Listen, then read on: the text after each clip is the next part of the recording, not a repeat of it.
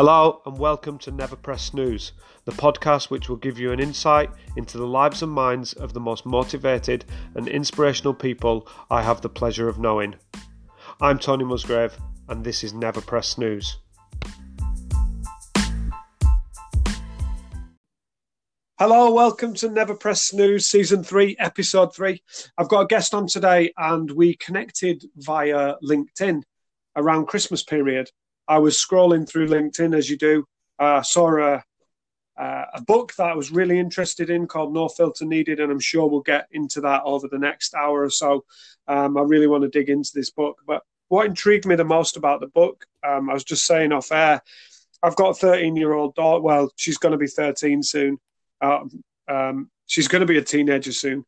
And I really wanted to understand what this no filter needed in an age where we are, I don't know, maybe try to word it slightly better, but in an age where we're quite obsessed with how we look, the pressures of social media, I wanted to really dig into this. So I connected with this guest today. So welcome to the podcast, Camilla Collins. Thank you so much for having me, Anthony. It's really amazing to be here and an honour to be asked. So thank you. No problem whatsoever. Welcome to the podcast. Great to have you on. Like I said in the intro there, and I'm trying to word it because my brain is going crazy with this whole no filter needed thing. I spent the weekend lying on the sofa reading your book. Thank you very much. It's an amazing book. If you haven't read it yet out there, then check it out. No Filter Needed by Camilla Collins. It's a great book. And like I said, the connection to the book was really that I have a daughter. And although this is not primarily aimed at women or just aimed at women, I'm sure it's relatable to men as well. I was trying to figure out where I fit in as a dad and what support I can give to my daughter if she's feeling like some of the situations in here. So you've got my brain completely ticking. Thank you very much, Camilla. Oh, well, I'm really glad you're enjoying the book. And yeah, I mean, obviously it's got, my own personal experience at the beginning of the book, and, the things that came up for me and the things that I struggled with. And I just think that these things have only got worse over time with so much exposure, especially with the younger generation, to so much on digital media and social media.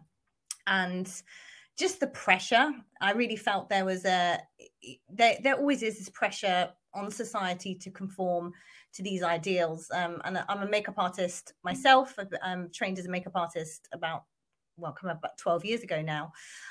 So the book has a spin on that, a sort of a beauty spin, really, of the beauty industry. But, it's everything. And, materialism kind of on the rise and this whole keeping up appearances. And it was just something that I just saw increasing at rapid pace. And I've got nieces as well. And I worry. And I worry, the decline in people's mental health in general is quite alarming. And it was just something I really kind of wanted to explore and help, if I could, to expose some of the stuff at play that I think is contributing to so many of us, young and old, not feeling comfortable in our own skin. Yeah, well, we just spoke off air, and one of the topics I want to get, well, you've mentioned a couple of things there. Firstly is that bit about you. So the first section, the intro of the book, is called A Little Bit About Me. And I said to you just off air that bit so far has been the most awesome part of the book. And that's not to discredit the rest of the book, by the way. The rest of the book's also amazing. But really just getting to understand why it gave us an insight into who you are. And we're really going to get into that, the levels of vulnerability and the honesty that you show in that early part of the book. I think it tees it up nicely for the rest of the book. I think you could have wrote the rest of it without that, and I think it would have still had an impact. But the authenticity of that initial bit really, it just appealed. I was attracted then to what you were saying because I knew you was doing it from your own experiences. So, well done. And I was just reading it about how often you changed the order of the book whilst you was writing it. So I'm glad you did lead with that bit, because that really teed it up nicely. Thank you. Um, I suppose we should let people know how we really met. And we met through social media, but there's a kind of a little funny story to that. That when I contacted you and said to you, "Oh, would you like to come on the Never Press Snooze podcast?" You checked it out on Spotify, and you'd already listened. You'd already previously listened to it, which is great news. Yeah. No, I had, and I mentioned to you. I think, yeah, it was so good. The episode, it was with Sam Horn.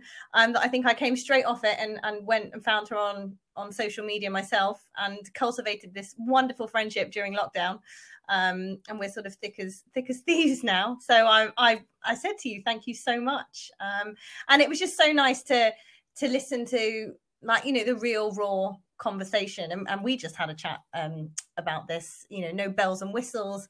The Never Press Snooze podcast is just people having unfiltered, no filtered, and unedited conversations, which is great. So thank you for putting this out there and making it available to people. Yeah, no problem. It's an absolute pleasure. I just love the fact that you connected to Sam, and now you and Sam are all over social media. I see you both on Saturday doing your own thing on social media, the brunch thing that you did.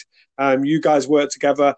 And as part of the Never Press Snooze podcast, I've started a 10-minute takeaway as well. So if you haven't listened and you're listening to this, check out 10-minute takeaway, where we will dissect the previous week's episode with somebody who I'm connected to. And I aptly chose Samantha Horn to dissect yours. So in a couple of weeks' time, Sam and I will sit down and we'll just for 10 minutes have a look at this podcast and what the key takeaways are. So I'm glad we can keep that real connection between you and Sam together. Oh, it's so nice. I love it. I know. So come on then, let's get into it. Let's get into a little bit about you. Firstly, can you tell us a little bit about the Girls Network? Because when I pick up the book, it says that the book is helping you raise funds for the Girls Network. So let's get that plugged out there straight away as well. Yeah, absolutely. So yeah, the Girls Network, I did a bit of mentoring with. I can't remember how I actually found them. I think I was just looking to give back. And this was a few years ago in some way, and I stumbled across them. And they inspire and empower girls from underprivileged backgrounds, sort of age 14 to 19. So they have lots of things kind of going on, but the idea is that they'll take on board like a professional and do like a matching session. And then you get paired with a mentee from a school, and you'll have, you can meet up every so often. They've got their kind of, is it an intranet? I don't know, things to kind of help you with mentoring, but really it's just to show them what is possible for them, out in the real world, and give them some insights and motivation, and inspire them to go after their dreams, and to know what's possible for them, which is anything's possible for all of us, really. So that's what the Girls Network is about, and I just wanted to give something back with the book. So yeah, there's a share of profits that goes for every book purchase that goes towards the Girls Network to support them in their work. Well, I'm extremely proud to have purchased this book and also to have donated to the Girls Network at the same time. So if people want to check that out, check it out, www.girlsnetwork.org.uk. So I had a quick look at that yesterday. Really pleased to see that, where it talks about achieving goals for the futures of young women. I think it's a great cause. So thank you and well done. Good stuff. Awesome. Yeah, no, it's a really great charity, that one. And it's just nice for both, like everybody benefits, who's mentoring. We learn, they learn from us, we learn from them. It's what makes the world go round, really, and sharing the ideas and just inspiring, motivating one another and educating one another in what's coming up in the world, and what struggles they're facing as well, which I think is important for us to understand the younger generation and help them. Yeah, well, if there's one thing for certain, I do not understand the younger generation. So if in the next hour you can enlighten me on that, that would be a great start. And so my eldest boy tells me I know nothing. So yeah, he's 19 and at university, and he always says, "What do you know?" Says as he's straplined to me. So, but I want to get into you. I want to get into that first part of the book now. A little bit about you. So just tell us, apart from being an amazing author of the No Filter Needed book, what else do you do? Who are you and what do you do? Oh, I do lots of things. So in terms of work now, I have three makeup and entertainment agencies. So I trained as a makeup artist, and I will get to what happened before then in a moment. But I trained, about 12 years ago, and I started off I was trained in TV, film, and theatre, hair and makeup. And I started off in the filming industry, and I loved it. I absolutely loved. I've always been obsessed with transformation, I think. Well, I know. I just it's like magic to me. And I think, as I'll get to in a moment, probably because I was always transforming myself. And Camilla the chameleon, I kind of was, and still very much incapable of being now as well today. But more, just trying to find my place in the world, and sort of adapting to my surroundings. So I think, transformation of any kind, and I was heavily into my art, and a lot of my artwork was probably a bit disturbing in some ways. I was always distorting bodies or faces, and the one theme that ran through my artwork was, and I didn't notice this until literally a couple of years ago, when I thought about it, but it was the pressure on society to conform to their ideals. So this was even when I was doing my GCSE art, was a topic I was really interested in. And so I was just, it blew my own mind actually when I wrote this book, and I didn't realize I was writing it afterwards. I was like, wow, this stuff is still bugging me today. Like, I'm writing about it in my 30s. It's mad. So that was, the hook for makeup for me. But when I went to study makeup, I was pretty much starting from scratch. So I had ended up in rehab just after my 21st birthday.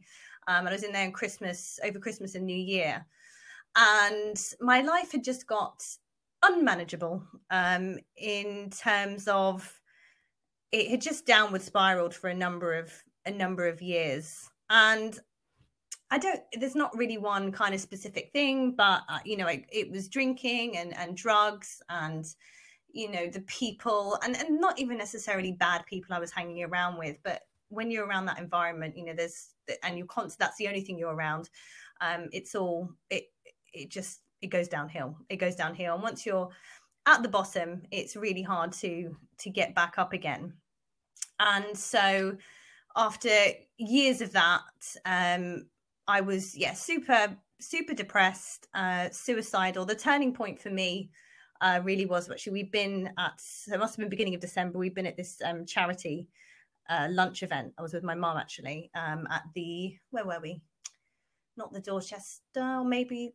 No, the Hilton. We were at the Hilton. And we gone to the top floor for drinks afterwards. And all I wanted to do was throw myself off the top of that building. Like, I just didn't want to be here anymore.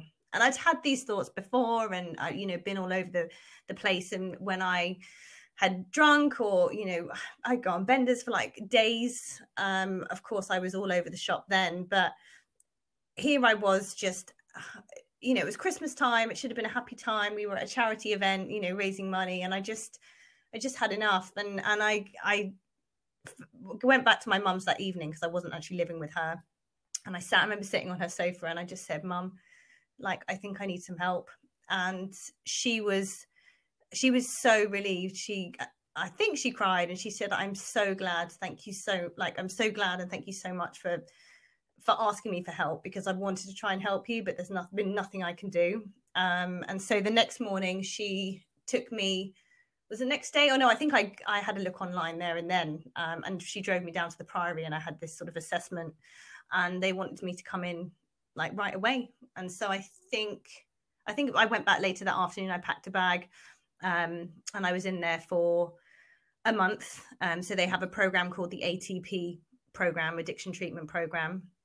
And basically it's just a day in, day out therapy, talking about feelings, just talking a lot, and talking about, feelings that I'd spent years avoiding, and just kind of processing all of that. So it was a really interesting experience, and it's definitely made me who I am today, in terms of the awareness that I have about myself and the questions that I ask myself. And this runs through a lot of the work that I do now, and the coaching work that I do now.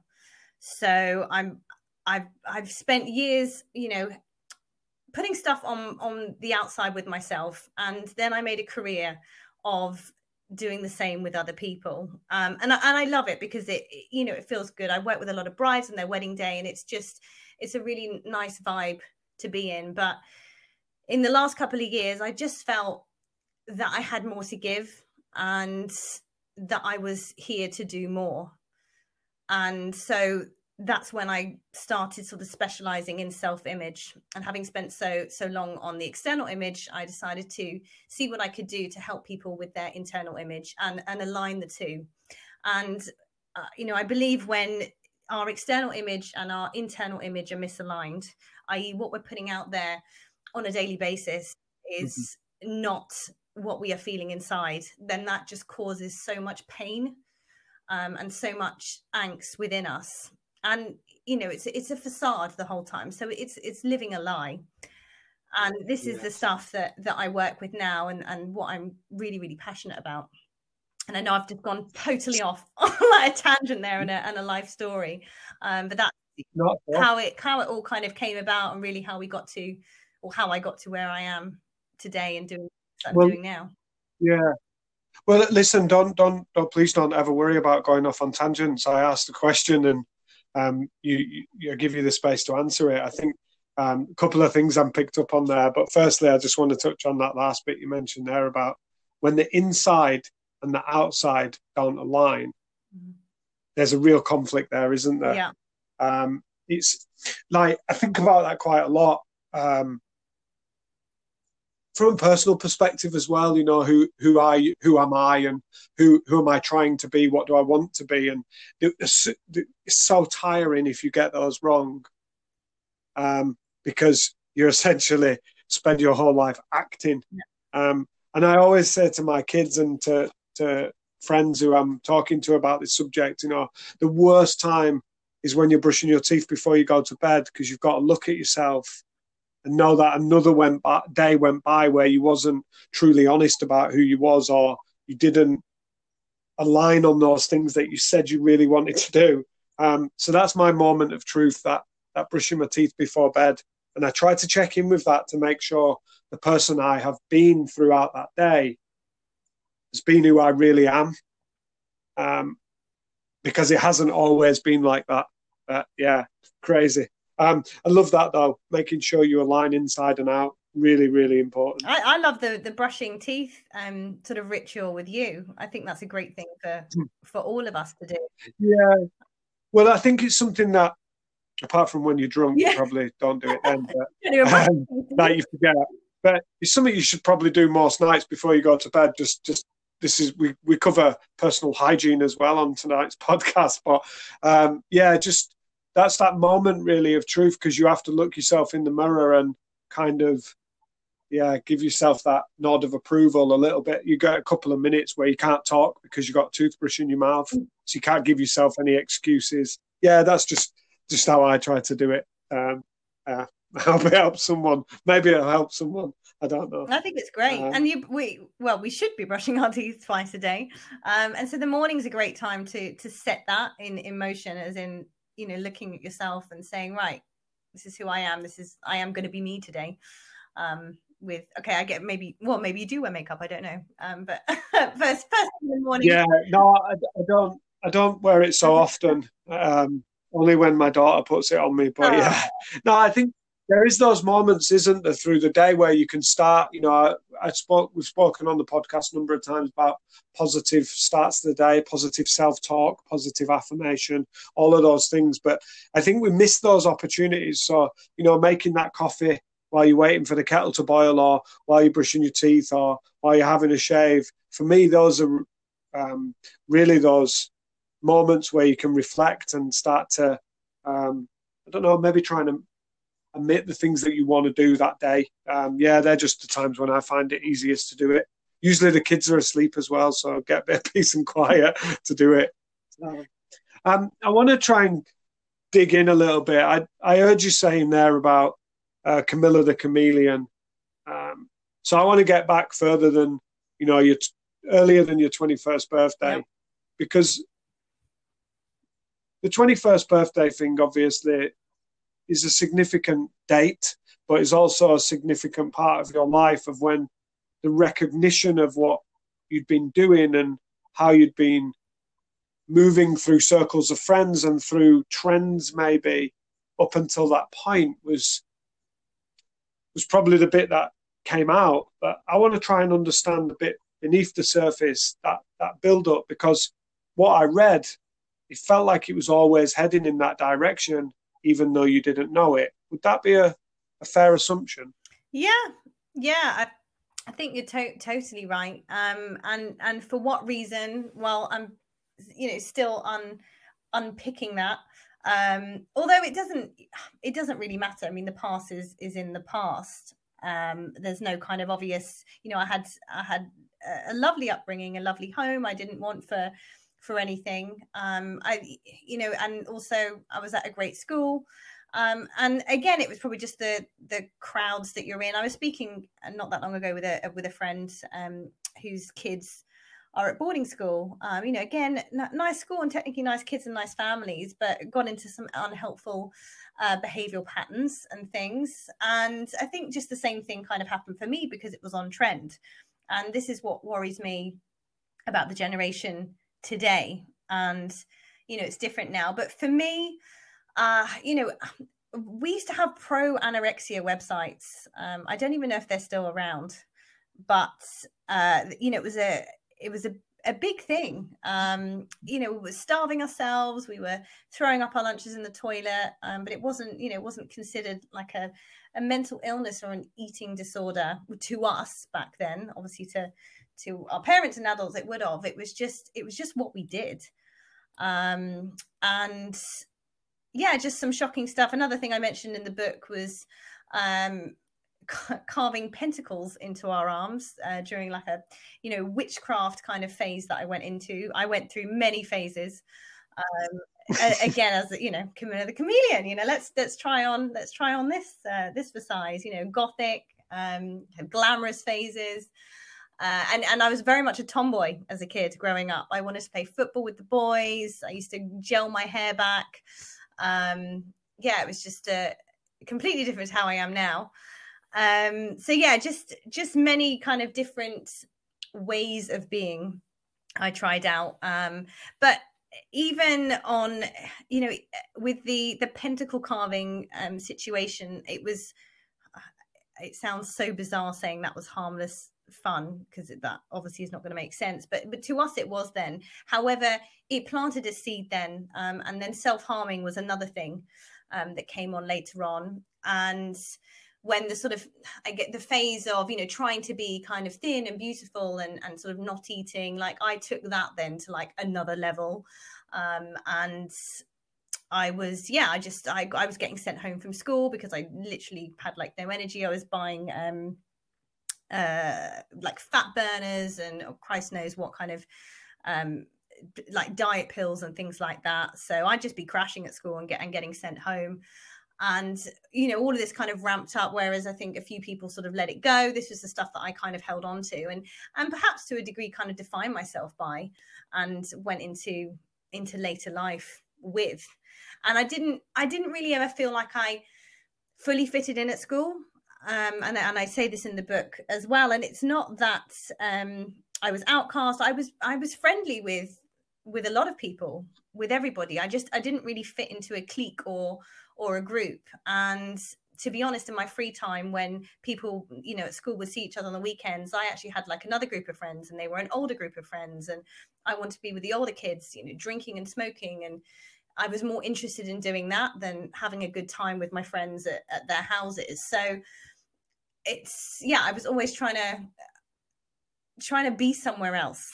I just always wanted to be somewhere else other than where I was. And I had a terrible habit, and I still do to a certain extent, of just taking things too far sometimes. And really, once I get a bee in my bonnet about something, I'm just like, I'm away with it, and sort of really gripped on it. So, and that took me to some very unhelpful places I went through sort of my teens and where I ended up at 21. Yeah, reading the book, you take some twists and turns there, right through from, substance abuse. There's eating disorders. There's self-harming in there. These are some serious subjects that you've gone through. And I want to go back to that. No, Sorry, I'm just going to say, please. and it sounds mad, but it's just, even if I look back on it now, it was such a normal thing. It was like everybody was doing it. And I almost think we probably look at the younger generation now and some of the pictures that they post on social media, which is like public domain. And you think, what are you doing? Like, this is mad, but it's so normalized from them. And I think that's when you get, at school as well, when a group of students are doing something, then it's very much a normal thing. And those, I think, are really early days to start building your beliefs in, around your peer group, that you then take forward later on in life. Yeah, I want to try and, so if we compact all those experiences together, all of those through your teens, the things we've just discussed, and they all culminate in this point, on your 21st, around your 21st birthday, where you say to your mum, I think I need some help. Many of us don't ask for help early enough. We get, it's generally at a stage where it's an absolute crisis by the time we ask for help, and some don't ask at all. I want to know what it felt like when you said those words to your mom about needing help. How did you feel once you said that out loud? It's weird. I thought the memory would be hazier than it is, but no, I think I can. I'm sure, I know I felt relieved. I think I cried with relief. And I think there was a certain acceptance there as well, finally, where I thought, I could control everything and everything was managed. It was just, I just needed to stop drinking, or I just needed to stop doing this. And it was that admitting to myself that actually I need some help. And obviously to be met with relief from her side, to say thank God, was really comforting, to know that I wasn't on my own anymore with this. And I was sharing it with someone that cared about me a lot, that loved me. It was, she's my mum. So yeah, there was a real sense of relief there. And I remember feeling relieved and, happy compared to, what I had been feeling all the way up until I was sort of in there. I think the shock and the panic started setting in, obviously, when they said, we want you to come in, right away. And then it was kind of a panic. Well, what does this mean? For me, like saying goodbye to friends. I think my mum actually drove me up to Camden to say goodbye to some people. Like, I was only going away for a month, but it was a very kind of scary feeling. But there was no other way. I had accepted that, I was probably going to put myself in an early grave if I didn't get some help, or if I didn't do something about it, because I was losing my mind as well. That much kind of drink and drugs in that environment, it starts really mucking with you, like chemistry wise, that I wasn't really making any sense. I was behaving like a complete psycho a lot of the time as well. And it only took one drink, I think, to top up as well. And I was, you know, really all over the shop and putting myself in dangerous situations. So I think even if that hadn't have killed me, I probably would have ended up with some, I mean, I was with dangerous people in dangerous places, and something would have happened to me in that. So it was definitely a relief that that there was kind of light, and that perhaps someone else could help me fix this, because although it didn't look like I was trying to help myself or fix what was going on, I just didn't have a clue how to. You just mentioned there about being in dangerous situations and with dangerous people, etc. One of the things that has come through in some of the other previous podcasts is about taking risks. So when you're at that stage where you, as you mentioned there, your thought processes are not great, your decision making is blurry or a little bit all over the place.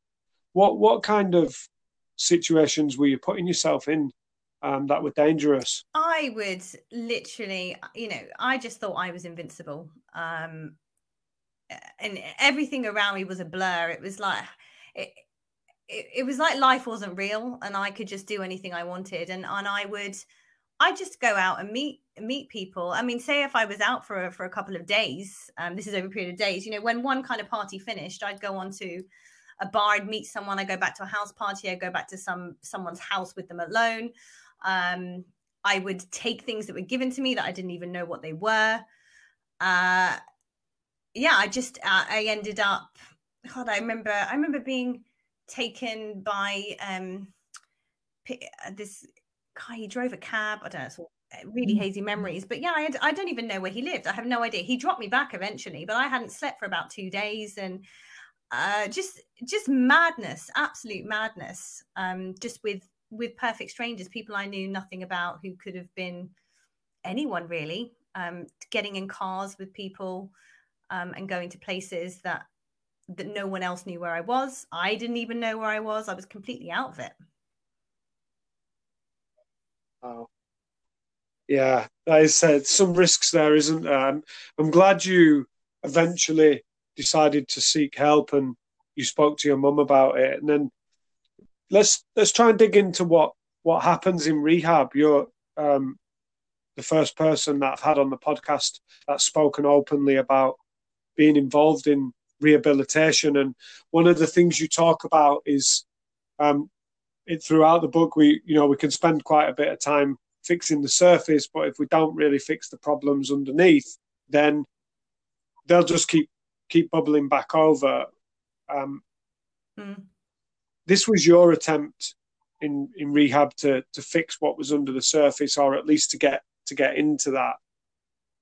You said you was there for a month. Tell us what that month was like, and what was rehabilitation or the rehab program at the Priory trying to achieve, and how successful was that? Yeah, sure.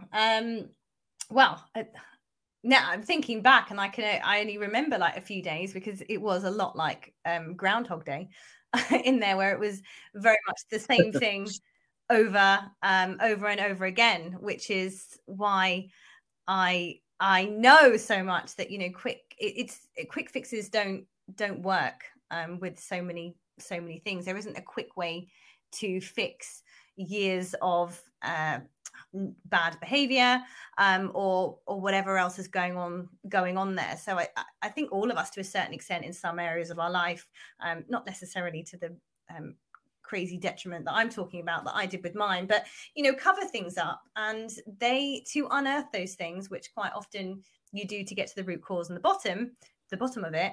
That's going to take some time. And really what happened when I was there, it was just so I obviously was in-house and stayed over. So I was in there for a month, and we literally had therapy sessions from about 7 a.m. till 7 p.m. I think. Obviously breaks and things, and, you know, lunch, but I don't, you know, all I can really tell you is we just talked a lot, but I cannot remember exactly what was sort of talked about. but hearing other people's stories, and this is why I know that identification is key for all of us in recovering from anything that we're going through or getting help with anything. If we can find someone that we identify with, then we don't feel so alone with whatever's going on with us.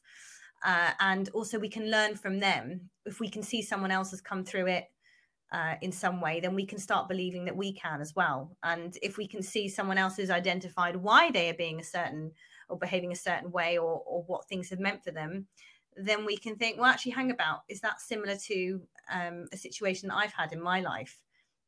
And that gets you thinking in different ways. So it really expands and opens your mind. And we learn from each other, I feel. At the top, so I was at the Priory in where was I? Bounds Green in North London, and at the top there's a very long driveway that goes up there. But at the top of the driveway, so on the way in, there was a little hut there. It's not there anymore, but they used to run the best AA, CA, NA meetings, and so I think there was maybe 3 a week. So we used to go on the weekends. I'm sure there was a Saturday one and a Sunday one in the mornings, and there was an evening one in the week as well. So as well as the therapy sessions, we'd go there. So we had contact with outside people that were in the rooms. And yeah, I don't know if I think fondly back of that, because it was like a bit of a social club, really, in that sense. It's really mad when I haven't really thought properly about it for ages, but when I look back, I don't know, it almost feels like a retreat in a way. Obviously a real detox with nothing going. I mean, some people got put on different bans, because when you go into rehab with an addiction, you go, right, okay, no, I'm just here, I'm an alcoholic, or it's just cocaine and alcohol that I've got a problem with. And like, no, you've got an addiction, so you will be addicted to everything. So you'll have a love addiction, a sex addiction, gambling. Whenever you put something down, you'll pick up something else. So we need to get to the root cause of what is causing this, because if you just abstain from one thing, then you're going to end up going after another. Or codependency is another one as well. So people were put on, I got put on a door holding ban because I'd find myself opening doors for people just to get thanks that made me, altered my state and made me feel better. Also running down corridors as well. That's kind of exerting energy, which, kind of boosts your mood a bit. So really the whole idea is to get you down to the ground, down to sort of base level, and stop fixing on things, as mad as that sounds, like opening doors for people, or running around, or even sugar. People were put on sugar bans. They couldn't have white bread as well in the evenings. We made a lot of toast in the evenings. Sugar again, alters your state. So all these things that don't seem like they're anything will be, you can use to give yourself a little buzz, or give yourself, or stuff down a feeling that you're having, or just alter your state in some way. It just I'm just listening with absolute intrigue to what that must have been like, to be inside that type of program. How successful was the program for you? Well, I'm here today. I live to tell the tale. And no, it was, it helped massively. I kicked and screamed a little bit. I refused visitors. I mean, I was having, mini kind of meltdowns. My emotions were all over the place, as they would be, because I'd always used something, or I'd had something regularly that would alter the way I felt about something. Or, I was all over the place anyway, but it was due to some sort of substance. So, I banned my parents from seeing me. I refused to speak to anyone, because you could have visitors on the weekends. That was it. I didn't want to see anyone. Then I was like, right, I'm leaving. And I sort of packed a bag. As I said, it's a very long driveway. And I got about halfway up the driveway. And I remember this very clearly. And there was a big fat log, actually, just off the side of the road, halfway up the driveway.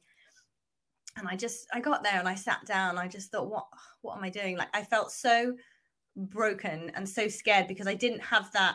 I didn't have anything to give me, I mentioned earlier about, being invincible. And, I was going through life like that because I had stuff in my system that was making me think I was invincible. And without that, I couldn't even get to the road. I couldn't even get to the end of the driveway because I was scared.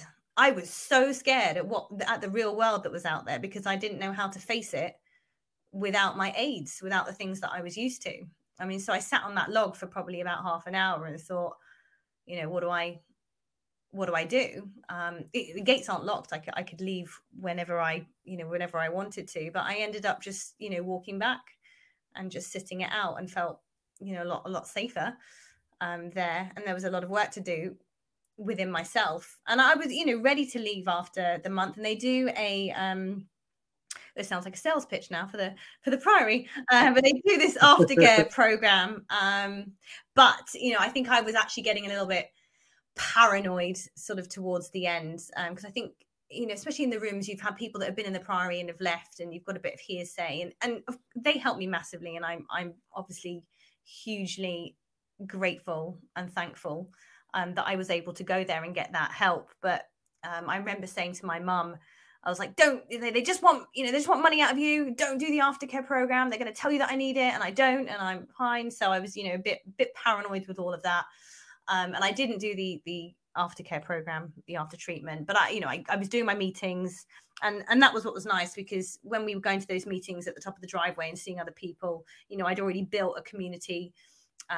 We'd built our like sort of friend community. So when we did leave the Priory, we weren't just suddenly out fending for ourselves with no one around. We still had these meetings to go to, and a whole group of friends that we built, and everyone was, massively supportive because we've all got this one thing in common. And so, all supporting each other. And then, you do the 12-step program. However, I decided after about 6 months or so, and I have spoken about this on my own podcast as well, being me, I was like, do you know what? I'm going to give this another shot because I'm very stubborn. And I was like, I want to do this on my own. Like, I think I'd started the steps, and I was like, I don't want to be in meetings the rest of my life. Like, I have to give this another chance and another try and another shot at doing it, sorting it myself. And it was a bit wobbly for the first year or so. So when I moved, when I left there, I was living with my dad for when I came out for a few years, actually. It seemed like only a year, time like condensed, but we were talking about this the other day. I was there for quite a while. And it was a bit kind of wobbly to start with. And I was talking to a friend the other day. I could describe myself as Bambi. I was just trying to sort of get up, and I was falling down, and it was all part of the learning process. But every time I did that, I got stronger, and there was more time in between my little slip ups, and I built the resolve that way, instead of, sort of white knuckling it, abstaining and falling right off the wagon. And I think that almost kind of helped me in a way. And it took years to build, but I did manage to do it. And I think the rooms are great, and I refer people to them all the time, because I think they're amazing to go to. If you're ever feeling like things are out of control, and you don't know where to go, and it's a bit daunting to call up a therapist, or it's quite intense, go and find yourself a meeting and just walk in there, because everybody is so welcoming. And it's just very easy and very natural.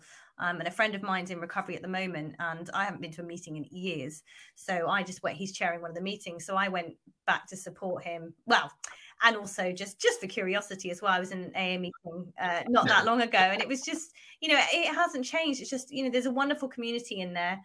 It's not something I feel that I need to go to regularly, certainly not anymore, but I think it's a really great place for anyone that is struggling, who doesn't know what to do.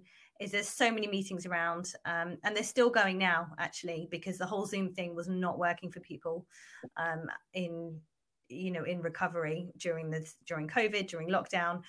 So they are still in-person meetings. So anyone that's listening to this, if you're feeling that you need some help and you don't know where to go, and things are quite difficult right now, please look up your nearest meeting and get yourself down there. And I promise you will be welcomed, probably not with open arms necessarily because of COVID, but welcomed in, and they will look after you, and they will help you. The person on the podcast previously, Shah, she was talking about some counselling meetings and some various other environments that she'd gone to as part of these family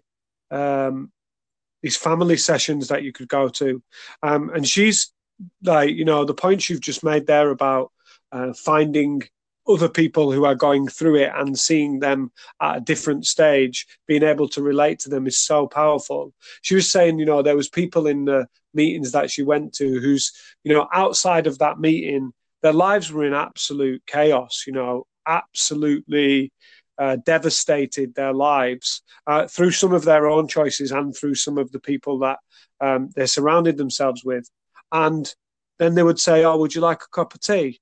And for that moment, it was almost like while they was in that meeting and they were helping others, there was nothing else outside, and that their real aim was to support other people that were going through similar situations as themselves. And I think she talked about that level of service and the fulfillment in which you get as a human being to help others, even when you're struggling, is just unbelievable. Absolutely. And it helps you to do so. Everybody's, even people that are 20, 30 years clean are still in those meetings daily because they rely on them still. They, even for their own kind of recovery and to keep themselves in that place and to give back to others, because giving back and helping others is exactly the very thing that is keeping them clean. Yeah, it's a crazy. This has come up so much in the podcasts. The statement that the final stage of healing is to help others. This has come up in almost every podcast where there's been a scenario like this. Each one of those people then goes on to use their experiences and help other people. I just want to say thank you there. I asked a few questions, and I know we spoke off air, and you said, nothing's out of bounds, just ask away. But I just want to say thank you for your honesty and a little bit of vulnerability there of letting me ask questions that were quite prodding about your about times in your life when it's not been as good as it is now, maybe. So thank you for asking. No one's, as I said to you earlier, no one's really ever gone there. They say, "Oh, can I ask you?" And I say, "Yeah, absolutely. I am fire away. I'm an open book, whatever you want to know." But I think maybe it's uncomfortable for people to go there as well. And do you know what? It feels really good to share what I've just shared, which I don't think I really have ever in that detail and that depth before. So thank you for giving me that opportunity. Yeah.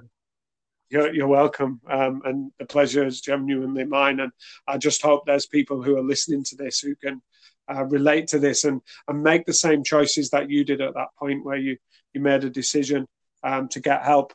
I want to forget all that now. We've talked about those really serious bits. I want to talk about Camilla, the chameleon now, who you are now.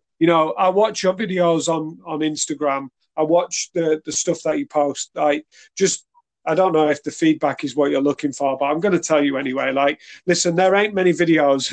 And the one at the weekend about your next door neighbour drilling, the minute you sat down to start doing your vlog was superb. I mean, as if I think there's one thing for certain when you're recording videos, podcasts, anything, you can always guarantee next door does some DIY on the same day. So you're not on your own in that. But I just think whenever I look at your videos, I just start smiling. You're really bubbly. You appear to be really just happy, if that's the right choice. I don't want that to be a poor choice of words, but so when those videos are on and I get to watch them, if anyone out there isn't following, follow Camilla on Instagram, and I'm sure there's other social media networks you're on, but I just want to what is it that you're doing now then? We've gone through all of that, and so what is it you're trying to achieve? You said there you wanted to give a little back, you want to coach people, but what's your purpose? Oh, it's the big question, the big question. So, I mean, at the moment, variety is the spice of life for me. And I'm not very good at focusing on one thing. And I feel like, you know, the more experiences that I have in different areas, the more I can channel into each area from the different things, if that makes sense. So obviously I've still got my businesses, which are not really running because they're not COVID friendly at the moment in terms of makeup and entertainment. But I, you know, see this as a real blessing because the book was kind of just the start. And that was, that came out on International Women's Day last year, just before we went into lockdown. And since then, obviously, I've just been honing my skills at, you know, at sharing, you know, sharing my insights.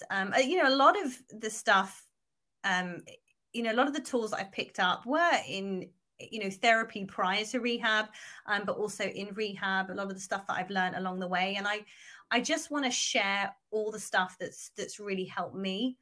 And, you know, sharing my parts of my story as well, because I feel that in today, so many people are not being themselves because they feel that they can't, because so many people around them are not being themselves. And so it's kind of the blind leading the blind. And just as, you know, in any way possible, in whatever form, I'm hoping to break into YouTube a little bit this year, something I've been putting off for a while, just to share all that for, you know, nothing in return. I've gone into partnership with an amazing company, and that's focusing on employee empowerment. So it's kind of using all of this to help employees feel more empowered at work, because there's a lot of stuff out there for entrepreneurs and sort of freelancers as well, who might be used to finding this stuff, but this is more for the employee side of things. But I'm just kind of feeling my way. I said in the book, I fly by the seat of my pants, really, and sort of flit around. So, and I like to be that way. I like to be able to go wherever I'm called to, or wherever I can, and wherever I'm needed.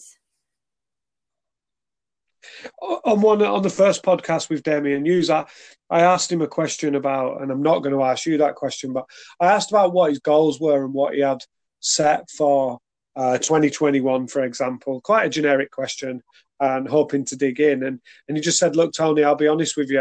You know, I haven't got, you know, I've got some goals, but I don't set my mind on these specific goals. What I set my mind on is living my life by a particular set of values and then behaviors on that as well. And opportunities arise, I just figure out if they're right for me or if they're helpful." And that sounds a little bit like you there, that you've got, you know who you are now, you know what you want in terms of how you want to be with your own mental well-being.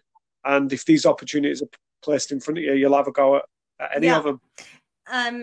Yeah, 100%. And I used to have a real problem with, people used to say, well, you know, what are your goals? You've got to have goals. And I used to get really stressed out. And I was like, is this because I'm scared of failing at them, or is this because I just don't want to have goals? And if I, you know, think back, I am always happiest. And also things are always working out for me when I'm just going with the flow. When I try to force things or put timelines in, and, you know, I've got fitness goals and I do have business goals and things like that, but not rigid. I will be here but in 3 years time, and then I will be here in 5 years time, and this is where I will be in 10 years time. Like, it just doesn't work for me. And by doing so, I think you can blind yourself off to so many opportunities because it doesn't fit in with your, you know, cast iron plan that you must achieve. And I just don't think life works like that. And things are changing so quickly. I mean, take the current pandemic, for instance. Like, no one saw that coming, and that's thrown a lot of things kind of completely off kilter. But I have cut myself up from opportunities when I have been too rigid with setting goals. And the only reason I've done that is because everybody else was doing it. And I felt that I had to. And There's Yeah. a theme there. There's a theme there, Camilla. Exactly. And so this is what, yeah, and I struggle with it sometimes. It's really hard to do. I feel particularly with social media, because we're looking into people's lives all the time. So we're picking up all these things, even on a subconscious level, and that we feel that we should be doing, or we ought to be doing, or, oh, that looks good, maybe I should be doing that. And they're only little suggestions, but they do build up. And then before you know it, you're not actually living the life that's meant for you, or the life that you even want to. And Oh, you've dragged me in there. I need some examples here. What are these things that we're seeing that you drag you in? Because and you mentioned subconsciously there, I am a sucker for things like that. So tell me what these things are so I can avoid them. I don't know. I think they're different for everybody, and they could be, business related things, or I don't know, successes and achievements maybe that other people are having in the business department, or in the fitness department, or, and we just sort of, it's like window shopping. You think, oh yeah, that's good. I'll have a bit of that, and sort of working it into your life. And we try to stuff so many things into our life. We're trying to be, the fittest, leanest person with the most successful business, and, looking like a Photoshop model in real life. All these kind of suggestions of things, and the pressure that we need to have them. But also some, I think another time as well, with when you're following these accounts, we forget that people do this for a living. So particularly with the fitness ones, and people being in like amazing shape, they can afford to be, because that's what their, not just their personal passion is, but also their whole business centers around it. If you're at the office for sort of 9 hours a day or so, there's very little time for all of that, and you've got different stresses and pressures. And I think we sometimes forget that, and we think, well, wait, they've got it, why can't I have that? I'm working really hard. But it's, we've all got different lifestyles, we've got different styles of living, and I just think we have to be mindful. Yeah, I think. No, Sorry, I was just please saying, go on. just to think twice about that, and how that fits in with our life. Yeah, it's come up a lot, actually. There's a couple of things there. So it's come up about, the whole phrase around comparison is the thief of joy, and compare and despair, and, all of those types of things that you get into that habit. And it's a real, it's not a great place to be when every time you look around, you're comparing to what you have to somebody else. And you end up, Hannah Campbell, who came on, said, you can't really make those comparisons as destinations when you all started in different places. Even if we just look back at your story, your backstory is completely different to mine. So if we then make an assumption that we need to be in a similar place in terms of success, it just never really works. And social media is a tough place for that, because it's visible continuously. I love what you said there about you've got to be the leanest, the fittest. I always think I want to be able to drink the most beers, but also be the leanest and fittest. And the two things don't really go together, but I also want to have loads of money in a big car, but then I don't want to spend loads of money on a big car. And it's, like this conflict against yourself is just continuous, and you can be sucked into that social media presence. I suppose the younger generation. I mean, how old are you, Camilla? No, sorry to ask you on the podcast. I'm 33. Your age. Oh, you're 33. So I'm 11 years older than you. Coming up to 11 years older than you. I can't even add up this evening. I'm about 10 years older than you anyway. Another decade, and I lived without social media, and you will have lived a portion of your life without social media as well. But what impact is it? I mean, this is a big question, and I don't really know if you have the answer, but what kind of impact is this social media presence having on people that are continuously surrounded by it?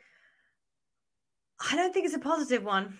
Look, I can't speak for everyone, and lots of people get get benefit from it. That it can be a source of inspiration. It can be obviously a way for people to, accessible for people to have their own businesses and kind of run on them. But I just think it's a bit of a edgy game to play, because what is it? The Social Dilemma, which, have you seen The Social Dilemma? Yeah. Yeah, I've seen it. Yeah. Another one that was, it must have got suggested to me, and I for the life of me can't remember the name, and I wish I could, because it was about the impact on kids, and they were interviewing the kids and the parents, and there were kids that were trying to commit suicide, or had done. And this is more because they felt so sort of terrible about themselves because they spend so much time. And this one girl, I remember, I think she tried to jump out the window. And it was her and her father being interviewed. And so she went to see someone, she got herself off and she got better, but she's still using it. I mean, it's like a drug.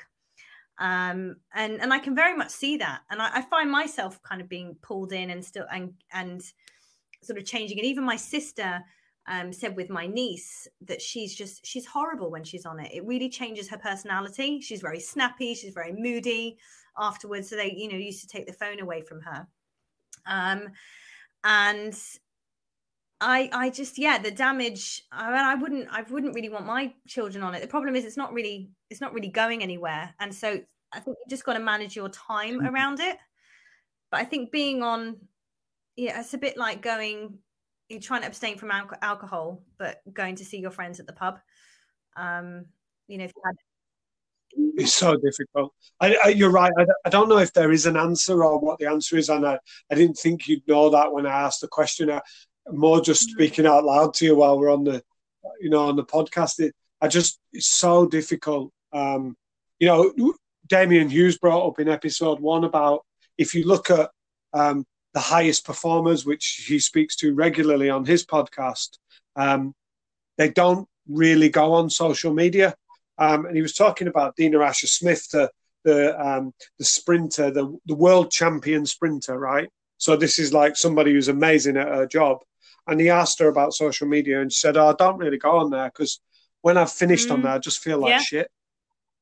And this is like a young girl who is successful, got an amazing career ahead of her, would be regarded as, the world champion sprinter in her field. So it's not like she's shit at her job. This is a person who is top of her game and still goes on there and comes off feeling like shit.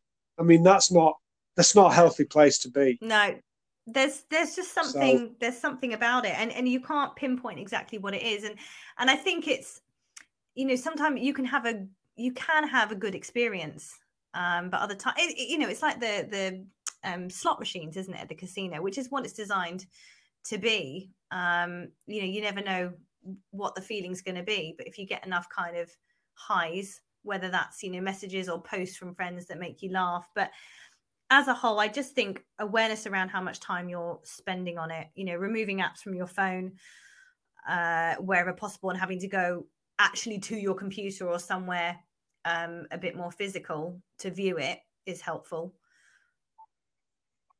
Yeah, there's some real discipline needed in that, isn't there? Because it's very hard to set those boundaries yourself. A lot of these the high performers that I was talking about with Damien would either have somebody that manages it for them, or they would be in a position where they are so disciplined that they just don't read the comments that come in there. It's a real struggle in place. So I want to ask you a question now about going back in time.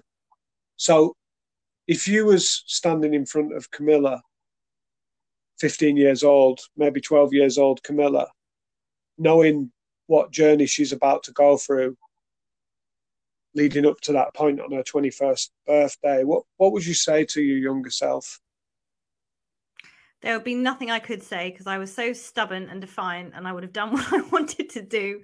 I think the only thing I could have said was, or I would say, is that it's going to be a tricky couple of years. It's going to be one hell of a ride, but it's all going to be fine at the end. And if you don't go through this, you're not going to be the person, and you're not going to be able to to do the great things that you can do unless you go through this. So basically, hang in there, ride it out, and it'll all be fine. Typical Camilla advice there. Hang on by the seat of your pants. It's going to be okay all in the end. One of the themes that goes through the book is, in my opinion, what I read is about being happy in your own skin. I want to ask that question to you then. How happy are you, Camilla, in your skin now, having gone through all of those experiences, helped other people, wrote books, coached people? How happy are you? Happiness is a funny word, because it means kind of different things, I guess, to different people. I mean, so much, not even comparable to what I was. I found the easiest thing, and the thing that, never mind even that makes me happy, just living life with ease is just joyful in itself. And that is being myself, because it's the easiest thing to do for me now. Whereas at the beginning, and for me and for so many others, it's actually the hardest thing to do, because I think we spend such a long time not being ourselves and trying to be so many other things to please so many other people. Not even in a, more just to get on in life, to land jobs, to land romantic partners, to kind of form friendships in certain areas, to achieve certain things. And yeah, it's just, just being honest. And I guess maybe to a certain extent, if you kind of call out who you are, then no one can really, I heard this, someone actually say this, it's like calling out who you are before anyone can actually call that out. You've got nothing to hide. There's nothing to fear, because you're not hiding anything, and you're just being you, and you can't be anything different. And that's probably because I've learned that being anything different doesn't achieve anything good in the long run, and winds up in with a lot of work to do, basically, to undo it all. To unpick it all. Yeah. Camilla, I just want to say thank you for your time this evening. It's been an absolute pleasure. There was a million things I wanted to talk about, and we got some of them in, and we didn't get some things in. But I just want to say thank you again for your honesty in that first part of the podcast, where you opened up about things that had gone on in your past. I feel really privileged this evening that you shared that with me. So thank you very much for that. My goodness, thank you. This has been like the